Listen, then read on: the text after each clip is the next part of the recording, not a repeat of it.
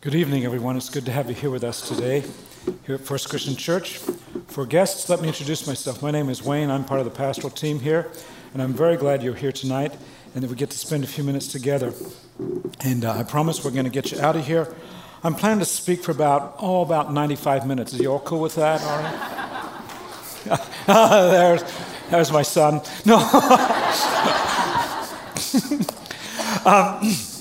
My wife and I, we have a habit of doing something when we travel, and if we're staying in a hotel in a room that's unfamiliar with us, and that is we've learned over the years that we should always leave the light on in the bathroom in that hotel room, so there's hopefully a little sliver of light that pops out underneath the door, or sometimes we're leaving the door cracked a little bit, because you know what it's like when you're in a room that's unfamiliar, and if you have to get up in the middle of the night and you go, where am I? And we learned this many years ago when we were first married by some friends who were 30 years our senior, as we were visiting Juanita. This is Bill and Juanita Jernigan, and she had a broken leg, and we were visiting her in the hospital, and we learned a lesson that they had just learned. Namely, they too had been traveling. Bill and Juanita had been traveling, and they had been in a hotel, and they had not left a light on of any sort. You know how those hotel rooms can be really dark at times, and you've also got about way too many pillows on the bed. If you notice at some hotels, now sometimes you go to the Motel 6, you're lucky to get one, but if you can go up a little bit from that, you got 17 pillows it seems, and you try this one, that one doesn't work, you try the next one, you're throwing them off all night long. Well, Bill was doing that all night long, looking for the right pillow, and Juanita got up in the middle of the night to go use the ladies' room, if you will, and there were extra pillows on the floor. She tripped and broke her leg. And so we've learned, hey, put the light on and you might save yourself some trouble because if you're in the dark all the time, it can be problematic, and always look for that sliver of light popping out through the door.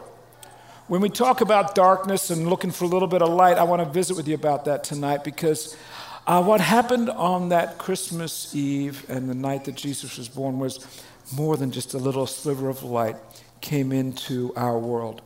Do you know the story? Mary and Joseph learn they're going to have a baby. They've never, well, in light of there are many children here, they've never been involved in any sort of activity that would produce a baby. Is that a good way to put it? Some of you know what I'm talking about.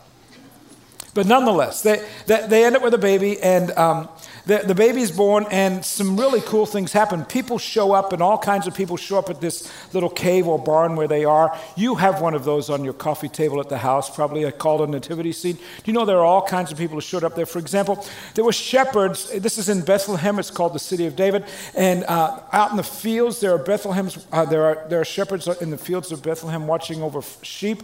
And, well, read with me. It's going to be on the screen. Exactly what happened. Luke chapter 2, one of the biographies of Jesus' life, we read this. There were shepherds living out in the fields nearby, keeping watch over their flocks at night. And now, can you imagine it's pretty dark out there? No electricity, nothing like that. This is 2,000 years ago. No light coming from the village down below. And what happens? In the middle of the darkness, something shows up. An angel of the Lord appeared to them, and the glory of the Lord shone around them, and they were terrified. Do you think? I mean, if you were out in the dark on a hillside and an angel showed up to you, wouldn't you be a little bit terrified? I would be. And sure enough, this angel shows up and it says, the glory of the Lord shone around them. There's only one place in Scripture where we have that language. It's when the Apostle Paul, so you may know his story, he's riding along on a horse one day and the glory of the Lord comes around him and it shocks him so much he fell off his horse and the light was so bright it blinded him for 3 days. So these guys are there, they're in the dark, and the glory of the Lord shines around them. And then it gets even more intense because after this angel comes along, more show up. They're terrified, we read, and then the angel said to them, don't be afraid. I bring you good news that will cause great joy for all the people. Today in the town of David, namely Bethlehem, a Savior has been born to you. He is the Messiah, the Lord. And this is how you recognize him. This will be your sign. You'll find a baby wrapped in cloths and lying in a manger. Suddenly, more angels show up. A great company of the heavenly host appeared with the angel, praising God and saying, glory to God in the highest heaven, and on earth peace to those on whom his favor rests. Now, I got to tell you, friends, if this were me, I mean, I like to think I'm a man who's got some courage, but I wouldn't know what to do with this scene. If I'm out there in the fields, and one angel shows up, okay, maybe I could handle that, but when the whole heavenly host shows up, And what was my nice, quiet evening in the dark is now full of light and it's real noisy. I don't know what I'd do, but these guys are brave. You know what they say? Let's go check it out. When the angels had left them and gone into heaven, the shepherds said to one another, let's go to Bethlehem and see this thing that has happened, which the Lord has told us about. So they hurried off and found Mary and Joseph and the baby who was lying in the manger.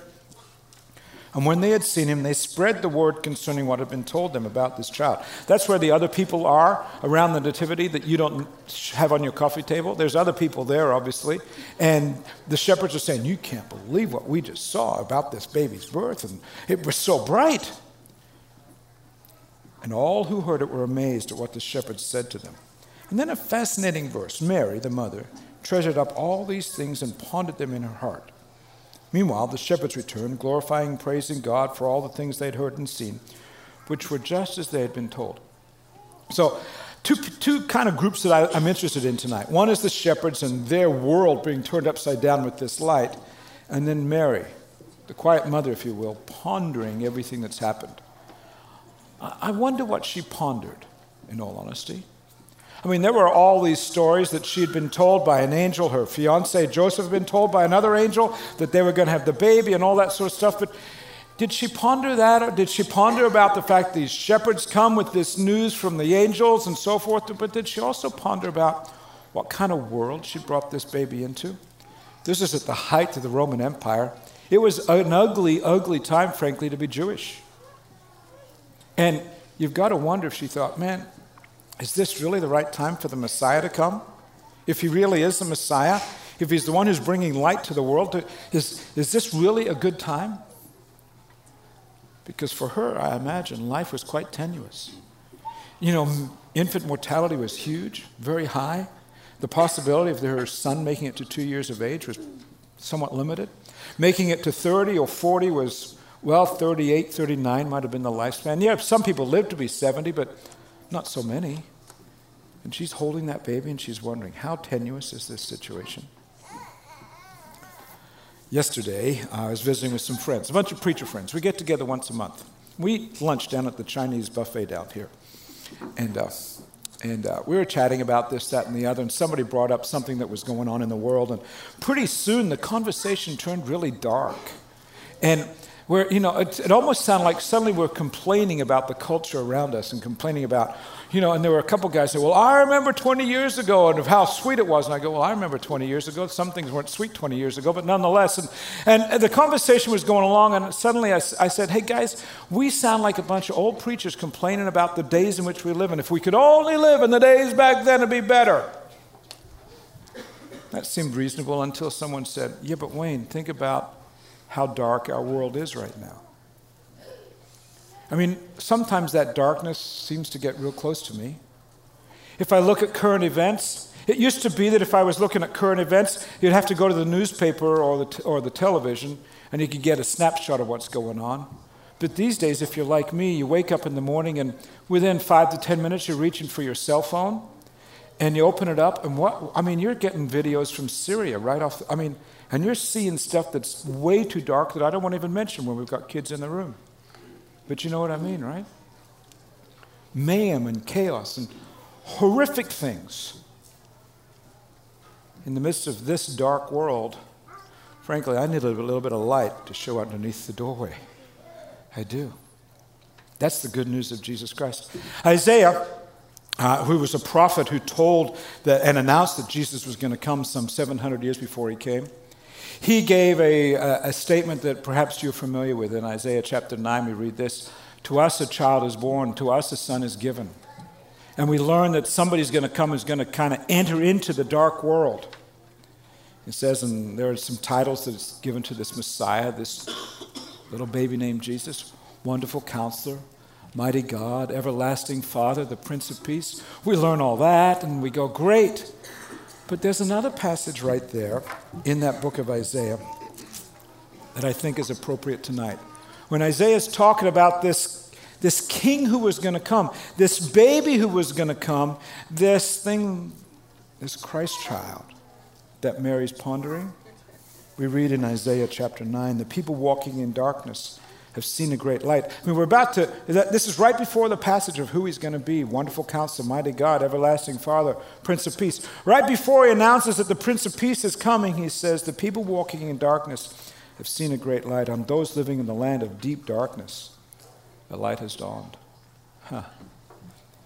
If I would have a prayer for you today, I would pray that in the midst of whatever darkness you might face, wherever your world is dark, wherever our world is dark, could we get a little sliver of light to show up? Could we arrange our lives so that a little sliver would shine through and give us direction so that we wouldn't be wandering aimlessly, if you will, to another unfamiliar room, another unfamiliar place? To that end, we as a congregation, we've got a gift for you tonight. Here's what it is. If you look in the pew rack in front of you, or those who are on the front rows, or on the balcony, and also here in the main room downstairs, there's some yellow pieces of paper that look like a scroll, similar to this back here, okay? And here's our gift to you.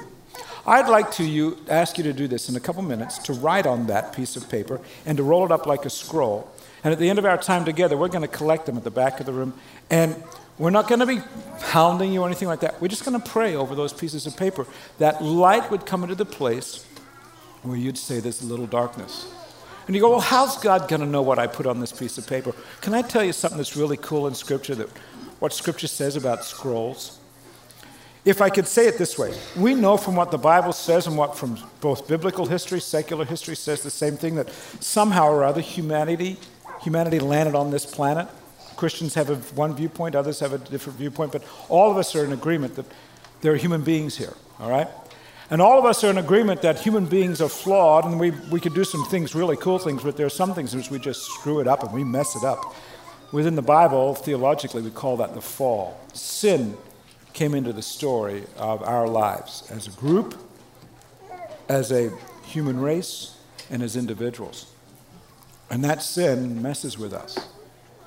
The reality is that Jesus Christ came not so that we'd have nice poinsettias in a church. No, Jesus Christ came so that sin could be dealt with. He came to redeem our lives, to buy us back from that life of sin, to forgive that sin, and to give us new hope. Scripture says he came, he died, he rose again, then he went to heaven. And you go, well, is that the end of it? No, that's not the end, by the way. By the time you get to the end of the book, after all the prophecies that were given concerning his arrival and what happened while he was here, there are also some indications of what happens a second time. See, if you can believe that Jesus Christ came the first time, you know what's really cool? Scripture says he's coming a second time. I'm up for that. I don't know what it's going to look like, but Revelation, the book of Revelation, does give us some indication within Scripture. It says that there's all of humanity gathered around, and there's this big scroll that's got 7 seals wrapped around it. And they're wondering who can unwrap this scroll, and in doing so, read through the history of humanity and tell everyone how it's going to go. And the scriptures say that Jesus takes that scroll and he unwraps them seal by seal by seal. And Jesus, as the Son of God, opens up the scroll and says, this is the way it is. Why am I telling you that? Because you say, well, I'm going to write some few things on this piece of paper. How will God know? Well, through the power of Jesus Christ and the work of his Holy Spirit, God in heaven knows of the areas of place and the places in your life where there's darkness, and you need a little bit of light to shine through. So we're going to pray over those. So at the end of the time together here today, you're going to, as you leave the room, both upstairs and downstairs, there'll be some baskets. Just place them in there, and in the days ahead, the leaders of our church will pray over that as our gift to you, praying that the light of God will spill into the places of darkness. And you go, well, how do I know? If through the work of Jesus Christ, the whole story of humanity can be unwrapped in the future, God can unwrap the story of your life today. So here's what's going to happen. I'm going to give you a couple moments to write on that piece of paper. And as you write, these guys are going to do a song for us, and then I'll be right back with you, and we'll have a prayer over the matters that you write on that piece of paper. We'll light some candles, and we'll say Merry Christmas. All right? I'll be right back with you.